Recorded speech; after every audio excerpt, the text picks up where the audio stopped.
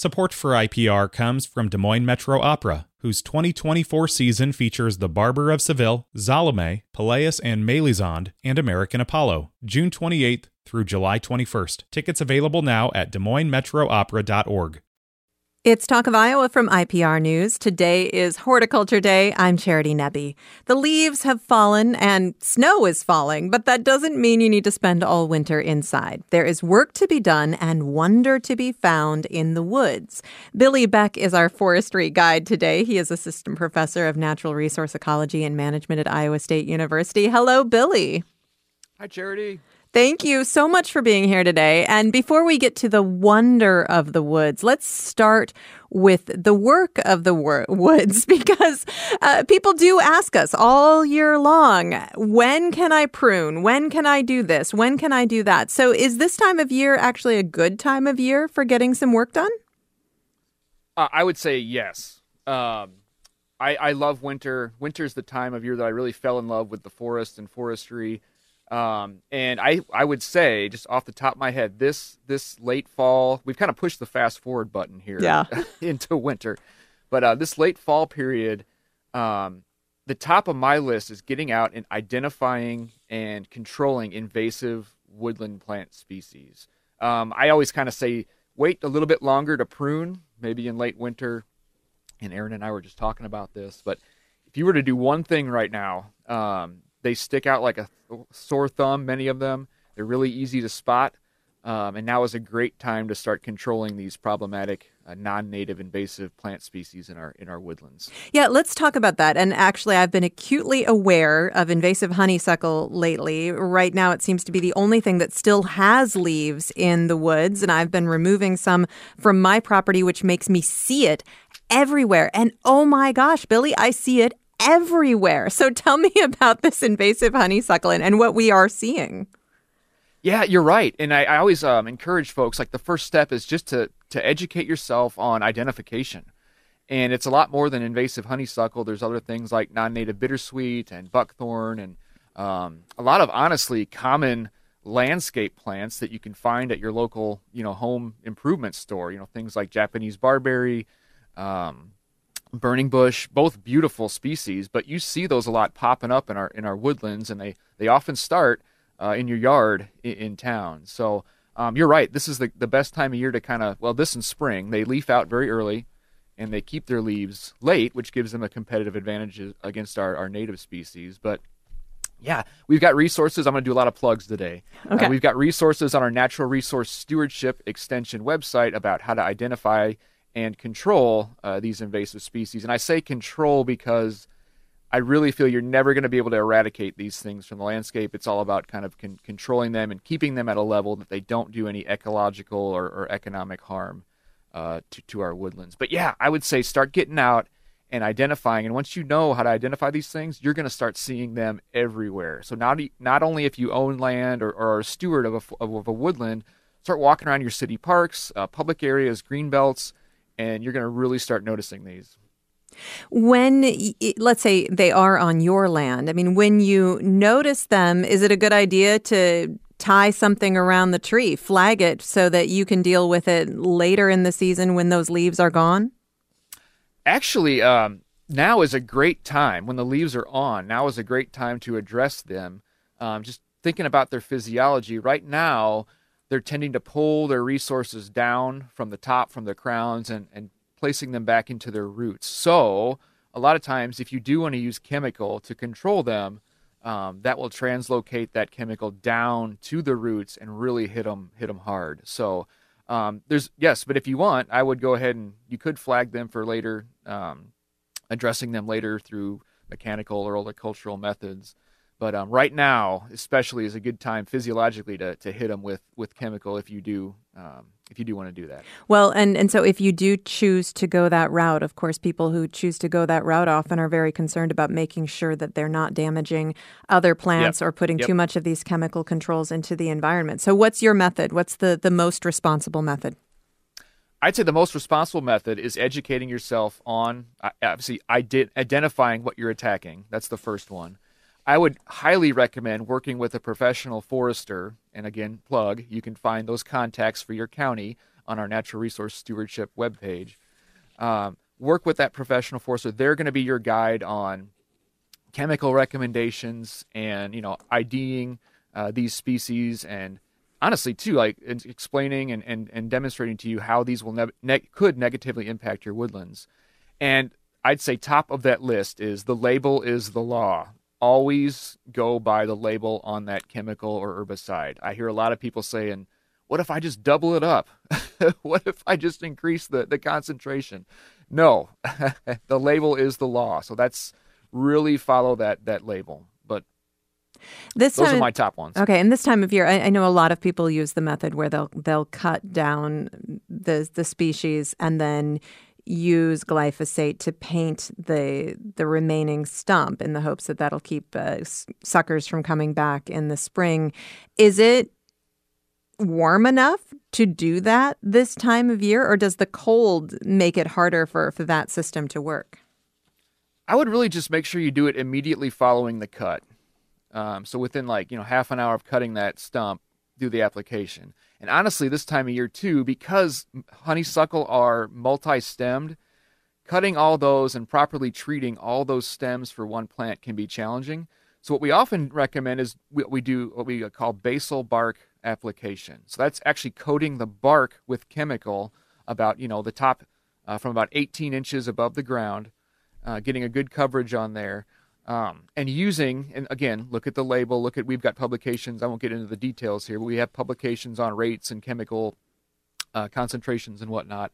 But you'll want to use like what they call a penetrant. So a chemical, diesel fuel is a common one to use that actually helps pull that chemical through the bark and get into the vascular tissue so it can translocate to the roots where you want to hit it. So for multi-stemmed stuff, like honeysuckle, basal bark application, we actually spray the base of the stems is often a good alternative there.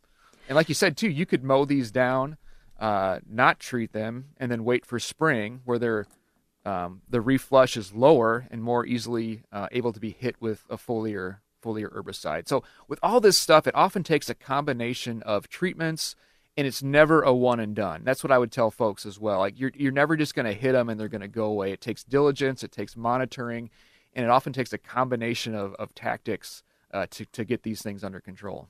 We are seeing so many invasive species, and of course this is not new, but is it worse? Have there been conditions that have made this worse in Iowa in the last couple of years? I would say yes. Off the top of my head, honestly, one big issue we have, kind of a cultural issue in the state of Iowa, is most folks do not actively manage their woodlands. So when that happens, when woodlands are neglected or you kind of have a hands-off approach, invasive species tend to become very prevalent. Also, a lot of our forests are aging.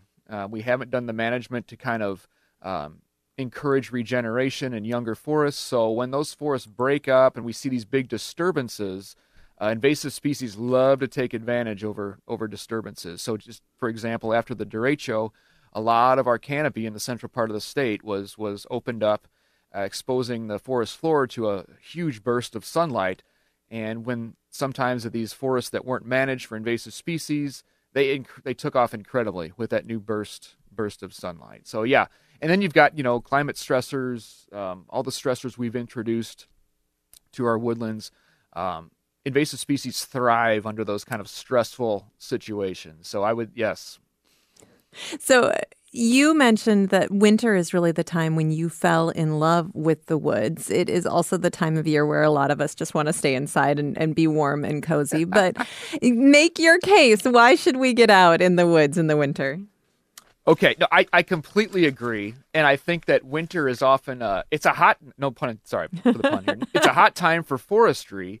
A lot of our management, so like timber harvesting, thinning, goes on in the winter because you can move around easy. The soils are often frozen, so you minimize soil compaction and erosion with equipment. So us as foresters, we're often out in the winter a lot.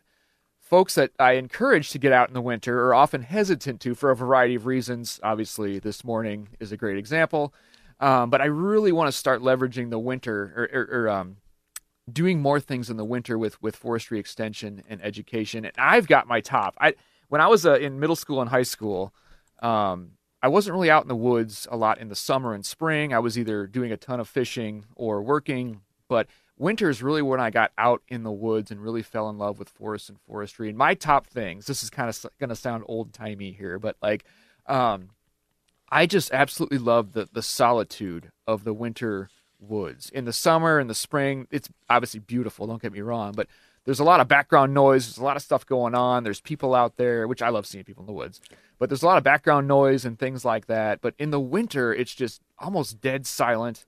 And all you can hear is kind of the trunks popping, the branches hitting together, some scattered birds and wildlife. I just absolutely love the solitude. It's almost like meditating out there. And the biggest thing I love about the woods in the winter is you can really see the nature of the forest. The leaves are gone. The understory's kind of died back and being suppressed. You can see the shape of the trees. You can see individual trees. You can look up into the crowns and see, is there damage up there? Is there any kind of vulnerability I should be looking for? Wildlife stick out great in the winter, especially when there's snow cover. And you can I love just walking around and seeing playing CSI in the woodlands with the snow, the brush of a bird's wing, or a coyote got into something, nailed a pheasant or something, and there's feathers everywhere. And just, you can really see how the wildlife use the woodlands in the winter. And really, if you look at species that hang on to their fruit and other assets to wildlife in the winter, you can see tracks and see how they use them and kind of educate yourself there too. So you can see the woods, and you can really just have that absolute solitude. That's my big two. So I know it's kind of old timey. It's less windy in the woods. That's one of That is true. That is true. It's warmer. It's warmer in the woods. I like it. Billy Beck, Assistant Professor of Natural Resource Ecology and Management, also Iowa State University Extension Forester. For more gardening information and tips, please subscribe to our Garden Variety newsletter. You can find out more at iowapublicradio.org/garden. I'm Charity Nebbe.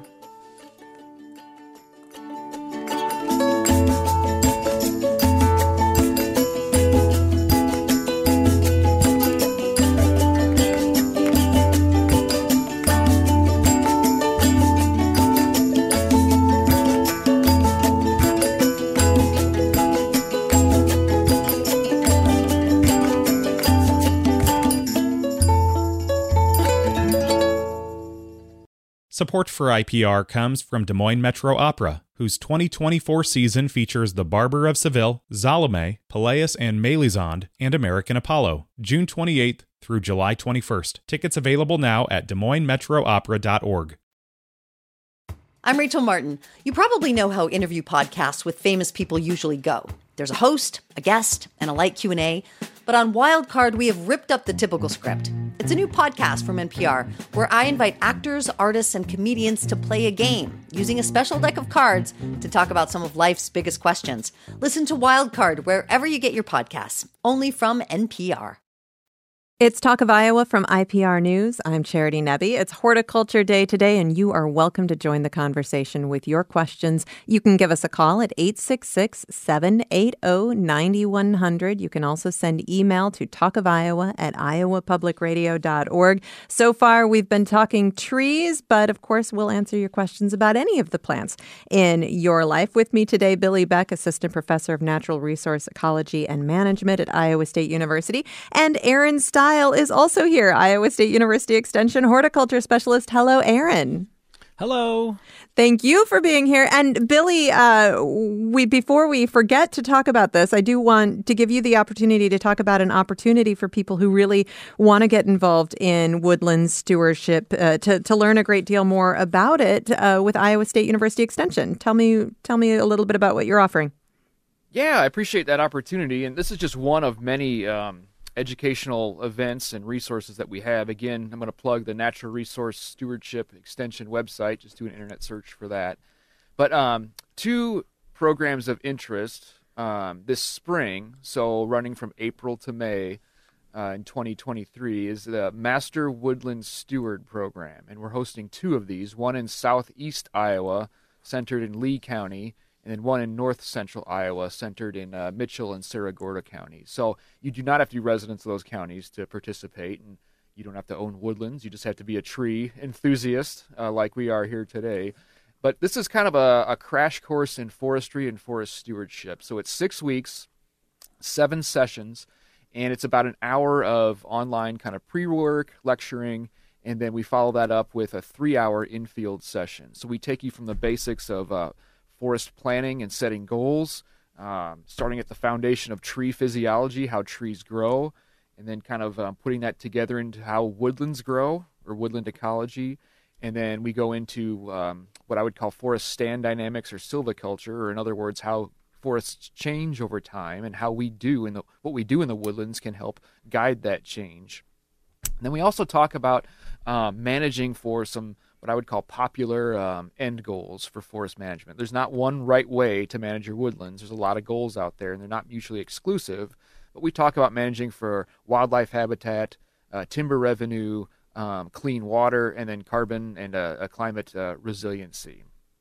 And then we end with what we call continuing your woodland legacy. So how to, when you pass on, how to keep your forest forested and how to keep your kind of stewardship vision on the land and continuing. So one of the best things about this program is you're going to be able to meet with forestry practitioners and professionals and folks from Iowa State University and other universities around the state, and meet with folks that are, share your passion for forest stewardship. So a huge networking opportunity through this program. So that's April through May. It's a kind of a cool period because you see the forest come alive and kind of, go out of dormancy in April. You see the spring ephemerals pop up, and then you see the leaves coming out.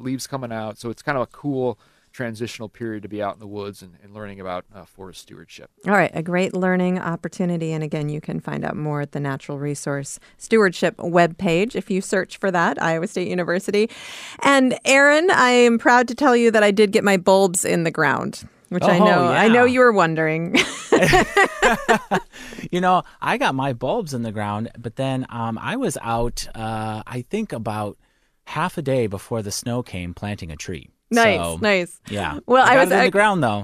I was spending a lot of time actually working on the kind of thing that Billy works on. I was planting some native understory plants, some 9-bark, some elderberry, and all of this. So we had like a huge project, and I had these 100 bulbs just sitting there waiting. And so I went out before it snowed, and I planted half of them in the dark. So it was really a perfect opportunity. They're not going to get much of a chance to actually put down roots, but hopefully they'll bloom in the spring. And I think they'll be great. Yeah, I'll be glad that I spent that chilly session outside right before the ground actually froze. All right, we've got a lot of people with a lot of questions already. You can join the conversation at 866-780-9100. You can send email to talkofiowa@iowapublicradio.org. Jim says, I do a lot of mushroom hunting, and I see poison ivy vines over an inch in diameter and 40 feet tall growing up and smothering trees. Is this invasive? Should these be cut down? That is a great question. So that goes back to kind of the first step in forest stewardship, and that is like kind of setting your goals. So vines can be an issue. Say you're managing for high quality timber. Vines, when excessive, can get into tree crowns. They add additional weight to the crown, making them more susceptible to wind and ice damage. They can block out,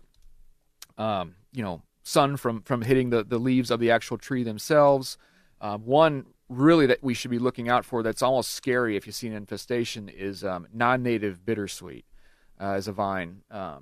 But if your goal for your woodlands is wildlife habitat, poison ivy is an excellent wildlife food for songbirds. So it really depends on what you're looking to get out of your woodlands. And again, these goals aren't mutually exclusive. You can have both. But if you get some larger poison ivy vines on a nice, clean, bold walnut, again, based on your goals, that could be an issue. But poison ivy is an excellent wildlife food. Just don't touch it. I'm very, very allergic, and I'm trying trying to change my frame of reference. Thanks, Billy, but that's a tough sell. Jim has another question as well. He says, my wife bought 2 bare root grape plants in a box from a home improvement store last spring. After sitting in the garage for a couple of weeks, I planted them in the garden where I had grown beans the prior year. I gave them a large tomato cage to climb on and covered them with floating row covers because of Japanese beetles. When I uncovered them in October, they had produced several branches, 5, 6, and even 7 feet tall. So my questions are, do I have to wait until next February or March to prune? And can I take advantage of all that growth so I can save one 6-foot tall main trunk and grow out laterals at 3 levels starting next spring? Yes, to all those things. And, Okay. And I'm happy to hear that they established well. Typically, when you buy bare root, one of your biggest goals should be to get it in the ground as soon as possible. Holding on to it for several weeks is sometimes a Risky. little dicey. Yeah. Yes. So that's good that they were able to get established and established well. I would still not do any pruning on these plants until late winter. And even into early spring, so February, early March would probably be a better time after the really harsh cold weather hopefully has passed that we often see kind of end of January into February. So, and you can train it. There are a lot of great references and resources from Iowa State and other places because it's hard to describe on the radio, but when you see a picture of it, it's really clear on how to get these trained up into a good system that will help those grapes be as productive as possible. But yeah, you can definitely use one of those to get that started here early spring. All right. If you have questions, you can email talkofiowa@iowapublicradio.org. You can call 866-780-9100. Let's go to the phones, and Glenn is on the line in Ankeny. Hi, Glenn. Hello, Charity. Can you hear me? Yes, I can. What's your question?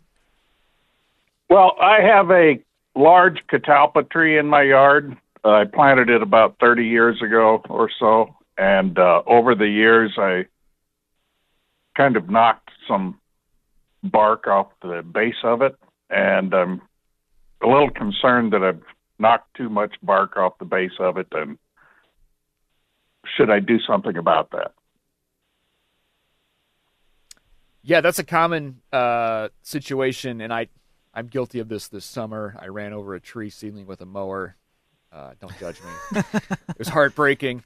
But no, I would really, 2 things. I would do everything you can to encourage the vigor of that tree. So back off with the mower.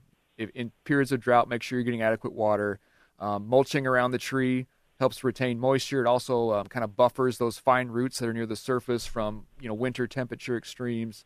Do proper pruning, proper maintenance. And your guide on this, as opposed to like a rural setting, I would recommend reaching out to a certified arborist and checking out that wound and seeing if it's a hazard that could be a liability on your place, or just kind of assess the future of that tree and what that wound's gonna mean for that. So, but yeah, any wound on a tree at the base is an entry point for disease and decay. So it's you really have to watch, and that's another point about putting mulch down is it really forces you to back off with the weed whip and the mower in those situations. So. Yeah, that's a great point. I appreciate that. Yep. Thanks a lot for the call, Glenn. 866-780-9100. Barb is on the line in Des Moines. Hi, Barb. Thanks a lot for the call, Glenn. Barb, we're having a really hard time hearing you, almost as if you're not talking into your phone. Can you try one more time? All right. Can't hear you at all now. So, Barb, I'm going to put you on hold, and I hope that we can reconnect and you can ask your question in a few minutes. Let's go to Tyler on the line. Hello, Tyler. Yes. Hello, everybody. I'm interested. I have a small residential property, and I'm interested in planting a windbreak on my property just to stop, wind, and also to kind of do a little privacy fence with my neighbors. I'm just wondering what types of tree species you would recommend to plant.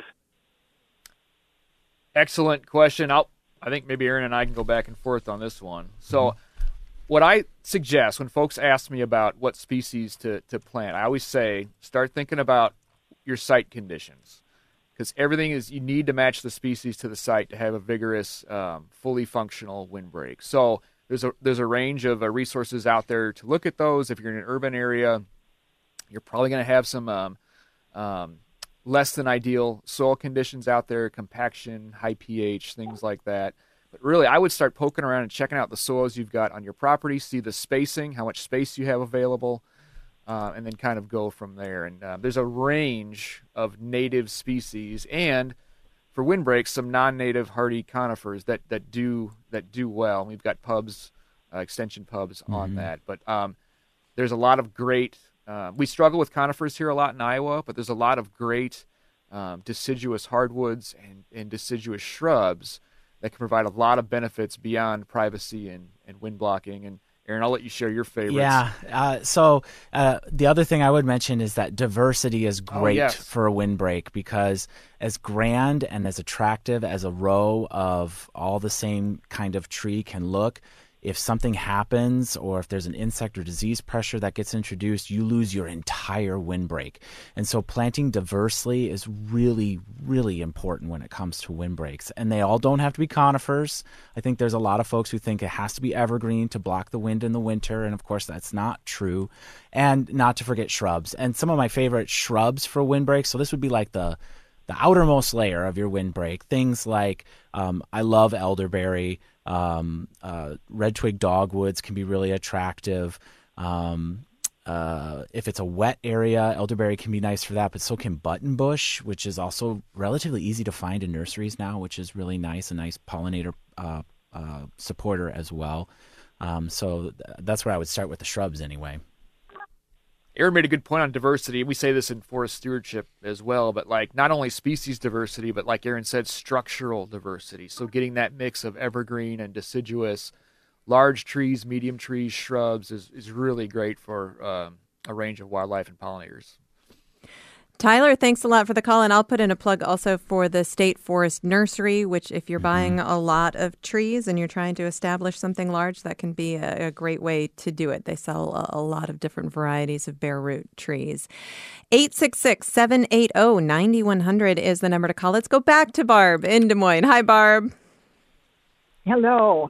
Our neighborhood association takes care of a woodland, and there is a large clump of Japanese knotweed. And I heard about the honeysuckle, and so I'm wondering, is winter a good time for us to tackle it? And also, there in this woodland, there's a lot of garlic mustard that we've been trying to pull, and they're winning the fight. So with those two, is winter a good time? So for garlic mustard, I would say for me, in my experience, spring when the rosettes are just about to bolt is a great time to hit them with chemical. Which again, if that's your thing, that's fine. But then that spring when they do start bolting, before they go to seed, that's a great time to start pulling those and getting rid of them. If they do start producing seeds, you do want to pull them and put them in a black bag so the seeds don't disperse.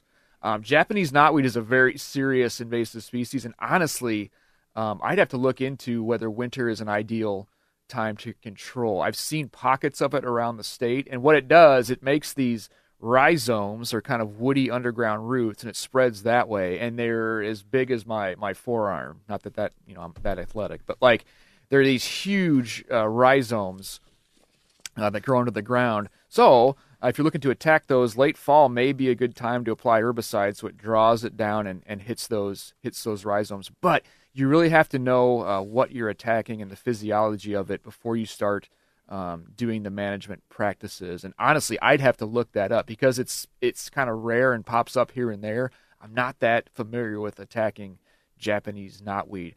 There are resources out there with the Iowa DNR, and check out our invasive species page. I'm not sure if we have knotweed up yet, but our invasive species page on our natural resource stewardship website to see about dealing with Japanese knotweed. I do have some great photos of the large rhizomes, but if anybody wants to see those. But as a great extension answer, I will look it up for you and get the answer. So.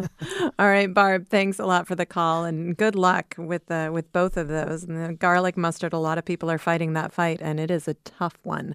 Let's go to Charlotte in Cedar Rapids. Hi, Charlotte. Good morning.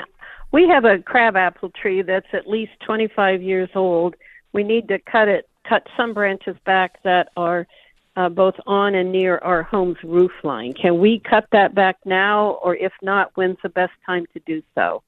Thank you. The best time to do that is going to be late winter, early spring. Early March might be a good time to tackle it. Hopefully you can find a nice, not too cold day to get out there. It's nice to prune that time of year because you can see the branches really easily. You have less material to deal with, and it gives the tree an opportunity. It's past the really cold part of the winter, and you have the entire growing season for that tree to address the wound that you create when you make a pruning cut. So that kind of early March for much of the state is a great time to tackle those projects. Charlotte, thank you so much for the call. And that is the story with a lot of pruning, isn't it, Almost Aaron? all pruning. There are a few exceptions. Oaks we like to prune before March because of the risk of oak wilt. Usually February is kind of the cutoff date for pruning oaks. But for by and large, almost anything, it's one of its best times to be pruned is late winter, early spring. And if I don't know what tree it is, that's when I'm going to recommend to prune it. All right. Well, and of course, you're itching to get going with the growing season by that time. So it's nice to have a good solid chore that you can do on those nice days. To start with. We're going to take a short break. We'll be back in just a couple of minutes. It's Horticulture Day on Talk of Iowa. With me, Billy Beck, Assistant Professor of Natural Resource Ecology and Management at Iowa State University, and Aaron Stile, Iowa State University Extension Horticulture Specialist. You can join the conversation. Call us 866-780-9100. This is Talk of Iowa. I'm Rachel Martin. You probably know how interview podcasts with famous people usually go. There's a host, a guest, and a light Q&A. But on Wildcard, we have ripped up the typical script. It's a new podcast from NPR where I invite actors, artists, and comedians to play a game using a special deck of cards to talk about some of life's biggest questions. Listen to Wildcard wherever you get your podcasts, only from NPR. It's Talk of Iowa from IPR News. I'm Charity Nebbe. It's Horticulture Day today, and you are welcome to join the conversation with your questions. Give us a call, 866-780-9100, 866-780-9100. You can also send email to talkofiowa@iowapublicradio.org. Bob has a pretty specific question for you, Billy. Billy Beck, Assistant Professor of Natural Resource Ecology and Management from Iowa State University, here today, along with Aaron Stile, Iowa State University Extension Horticulture Specialist. So Bob asks you, Billy, what is your view of using Tordon herbicide to control honeysuckle and bittersweet? I've cut down large bushes with a chainsaw or loppers and used a paintbrush to treat the stems. Will Tordon harm desirable native plants? Yeah, so like I said before, good that you're identifying your target species and your non-target species. But Tordon is, what I will say about Tordon, it is very mobile in the soil. So there's a lot of potential for flashback or harming non-native, or non-native, non-target, native non-target species. So it's a good practice that you're doing, applying at the correct rate, not being sloppy about it, hitting the species that you're targeting. But there are alternatives to Tordon that we can use, and I'm not going to get, into the detail and all the names right now. There's a pub for that, plug for our Natural Resource Stewardship website. There's a pub on chemical control of unwanted vegetation. But Tordon is very mobile, and there's a high chance, especially if you're getting sloppy out there, of hitting non-target species. Effective, yes, but mobile. All right. And he has another question. He says, once invasive species are under control, would it be appropriate to plant native woodland species?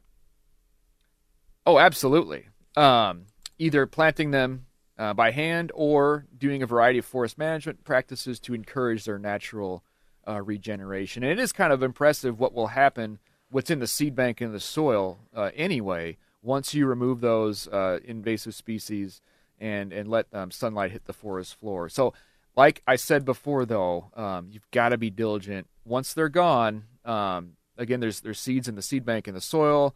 You don't know what your neighbor's doing. They can be transferred from your neighbor's property onto yours. So I would try your best as you can to capture that site with native species and really be diligent about monitoring that area in the future to make sure that the invasive species don't come back. And at that point, if you've kind of gone from an infestation level to some spotty scattered plants, that's a really good situation to have because you can identify and really it's more realistic to control those invasive species. I'll add this too. It's overwhelming sometimes with invasive species infestations, and honestly, sometimes you can almost barely walk through these properties because of the density of them. I would, if you've got limited time and limited resources, keep the good areas good first. So invasive species love disturbance, so they're going to be really prevalent along woodland edges, but maybe pick out a spot in the woodland matrix that has a few scattered invasive species popping up and just make sure that area it remains, invasive species free. So maybe target your limited resources there. Let's go to the phones. 866-780-9100. Maria is on the line in Des Moines. Hi, Maria. Hi there. What's your question? I had a question about land stewardship. I inherited a couple 100 acres on a farm, and right now the renter grazes cattle, but I'm very interested in supporting pollinators and things, and I wondered what kind of things I could do to reestablish prairie plants there, or if the cows have to go. So I will defer. I am not a prairie expert by any means. I will say, though, that excessive kind of uncontrolled grazing in woodlands is very detrimental to not only the mature trees, but the forest understory and the soil. So that would be something to look into. And then again, I'll plug our website. We've got a contacts page on that website for natural resource professionals. You can click your county, and you can see the wildlife biologists, you can see the foresters, the forestry contractors, the cost share, the USDA folks that serve your county, and that would be my place to start for looking at how to reestablish prairie and the woodland resources on your place there. That would be my first step. Yeah, okay. I would add too that prairies are a wonderful thing to establish, and there are a lot of great benefits to it. But the most important thing to keep in mind is that they require a lot of education to make sure that you understand what to plant, when to get it started, and most importantly, how to manage it, especially in those first 5 or so years, because an unmanaged prairie planting can become a huge weed patch full of non-native invasive plants. Non-native, especially woody plants, can be really problematic. And so having a good understanding of how to manage that planting, because a prairie planting still needs to be managed. I think sometimes we approach it as I'll just spread some seed out there and it'll do its thing. And in reality, it takes more than that. So don't go into it with eyes wide open, maybe. And there are some wonderful resources out there. The ones that Billy just mentioned. The other one I would look into is the Iowa Prairie Network. They are a great resource for mentoring as well as information. Thank you very much. Yeah, thanks a lot for the call, Maria. 866-780-9100 is the number. Jim is up next in Cedar Falls. Hi, Jim. Yeah. Hi. Go ahead. So I have a poinsettia plant that I've bloomed for several years. I plant it outside in the spring and then bring it in the fall and have it go through the dark treatment and all that kind of thing. Well, this year when I brought it in, I must have overwatered it, and all the leaves died, but now it has new growth growing on the tips. Do you have any suggestion about what I should try to do if it's still redeemable? Yeah, if you're seeing new growth, it's probably still redeemable.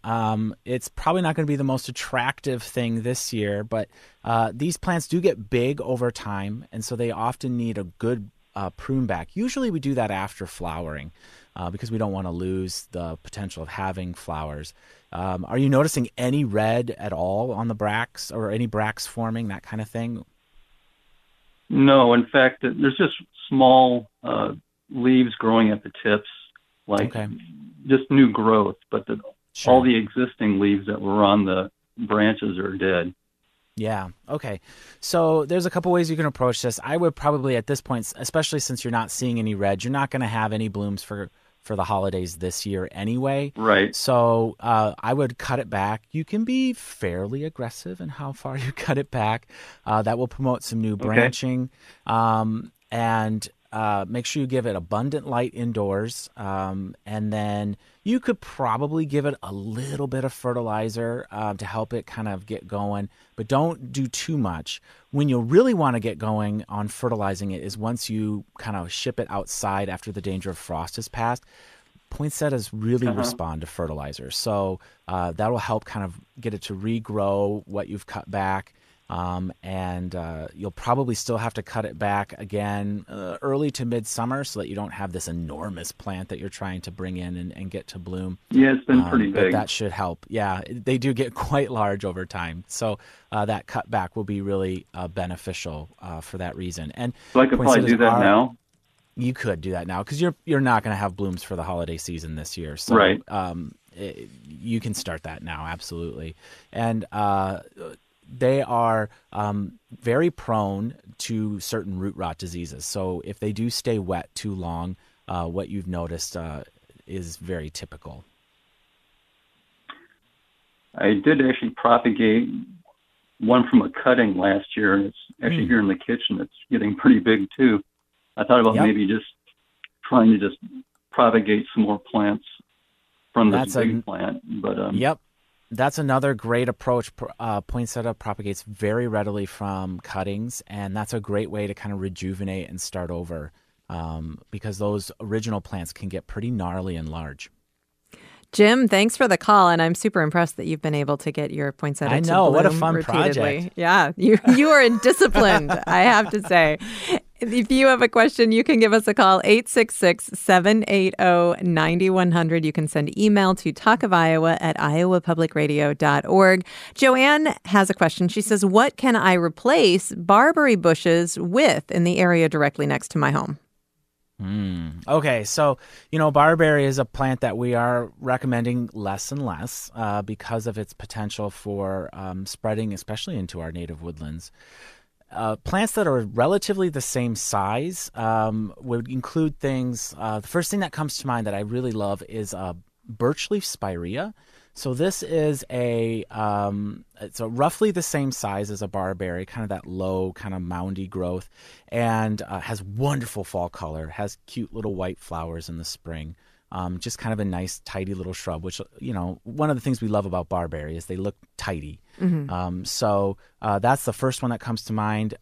Any of the spirea actually can potentially be replacements, although when you run across, a lot of horticulturalists in particular kind of turn their nose up at spirea. It's a tough plant, but when you see it I think it's because you see it so often in McDonald's parking lots and stuff. Like, it's just one of those plants that it's so perhaps common, a little overused. Using it. Maybe a little overused, but there's a reason for that. They're small and compact.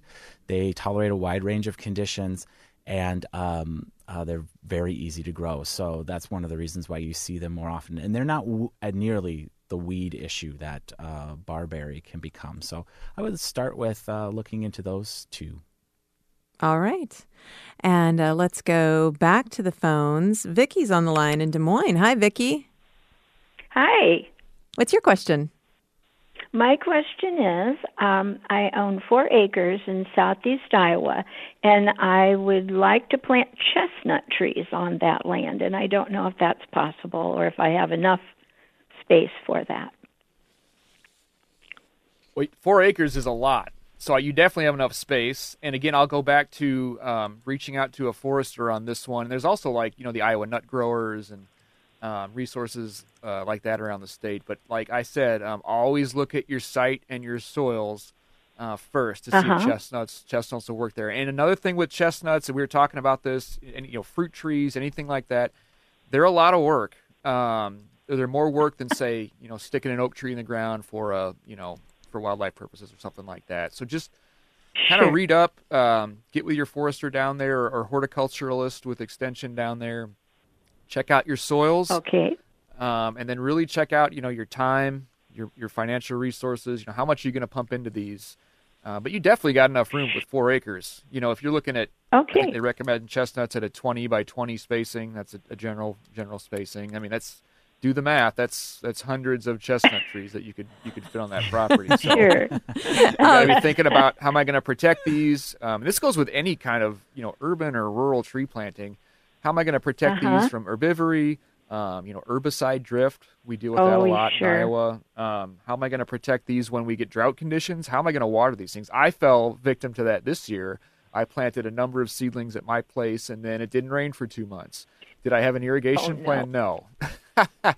So I would really say, before you jump into something like chestnuts, which have a very cool tree, a lot of potential, just kind of do your homework, talk with the professionals, and really scope out your site and think about your time commitment and what you're willing to do. But no, Southeast Iowa, your upland sites could be very good spot to grow some chestnuts. Well, and Vicki, I have to toss in here because they've been guests on the show over the years.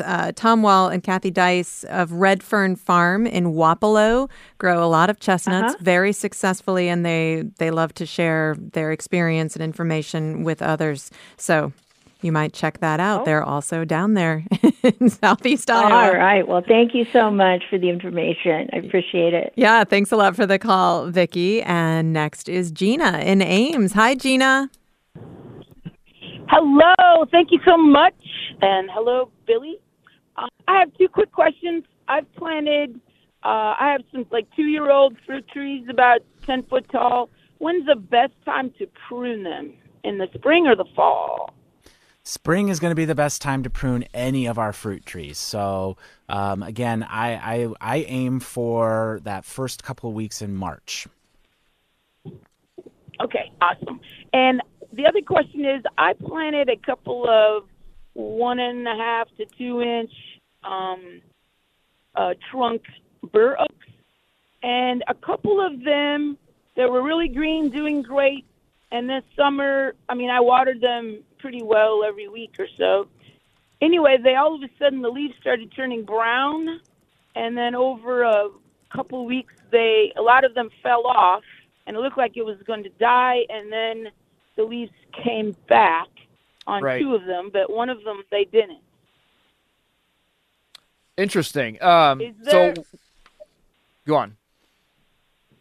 Well, no, I was just wondering what this is, or what I could do, or It sounds like they hit some kind of stressor, which of course definitely happened to especially young, newly planted trees. The fact that they came back is one of the things that makes me feel like they were under some kind of stress, whether that was water stress, either too much or too little, because it's really easy to accidentally overwater when temperatures get really warm. Either of those could cause that kind of leaf drop to occur. The one that did not sprout back, I would definitely watch carefully this spring. If it doesn't leaf out this spring, then you've lost that one. I would be surprised if the other 2 don't leaf out this spring, considering that they rebounded. Make sure that you put a little bit of chicken wire fencing around these little guys this winter to keep the bunnies off of them, because it doesn't take much for those little trees to get very severely damaged, and then they should pull through okay.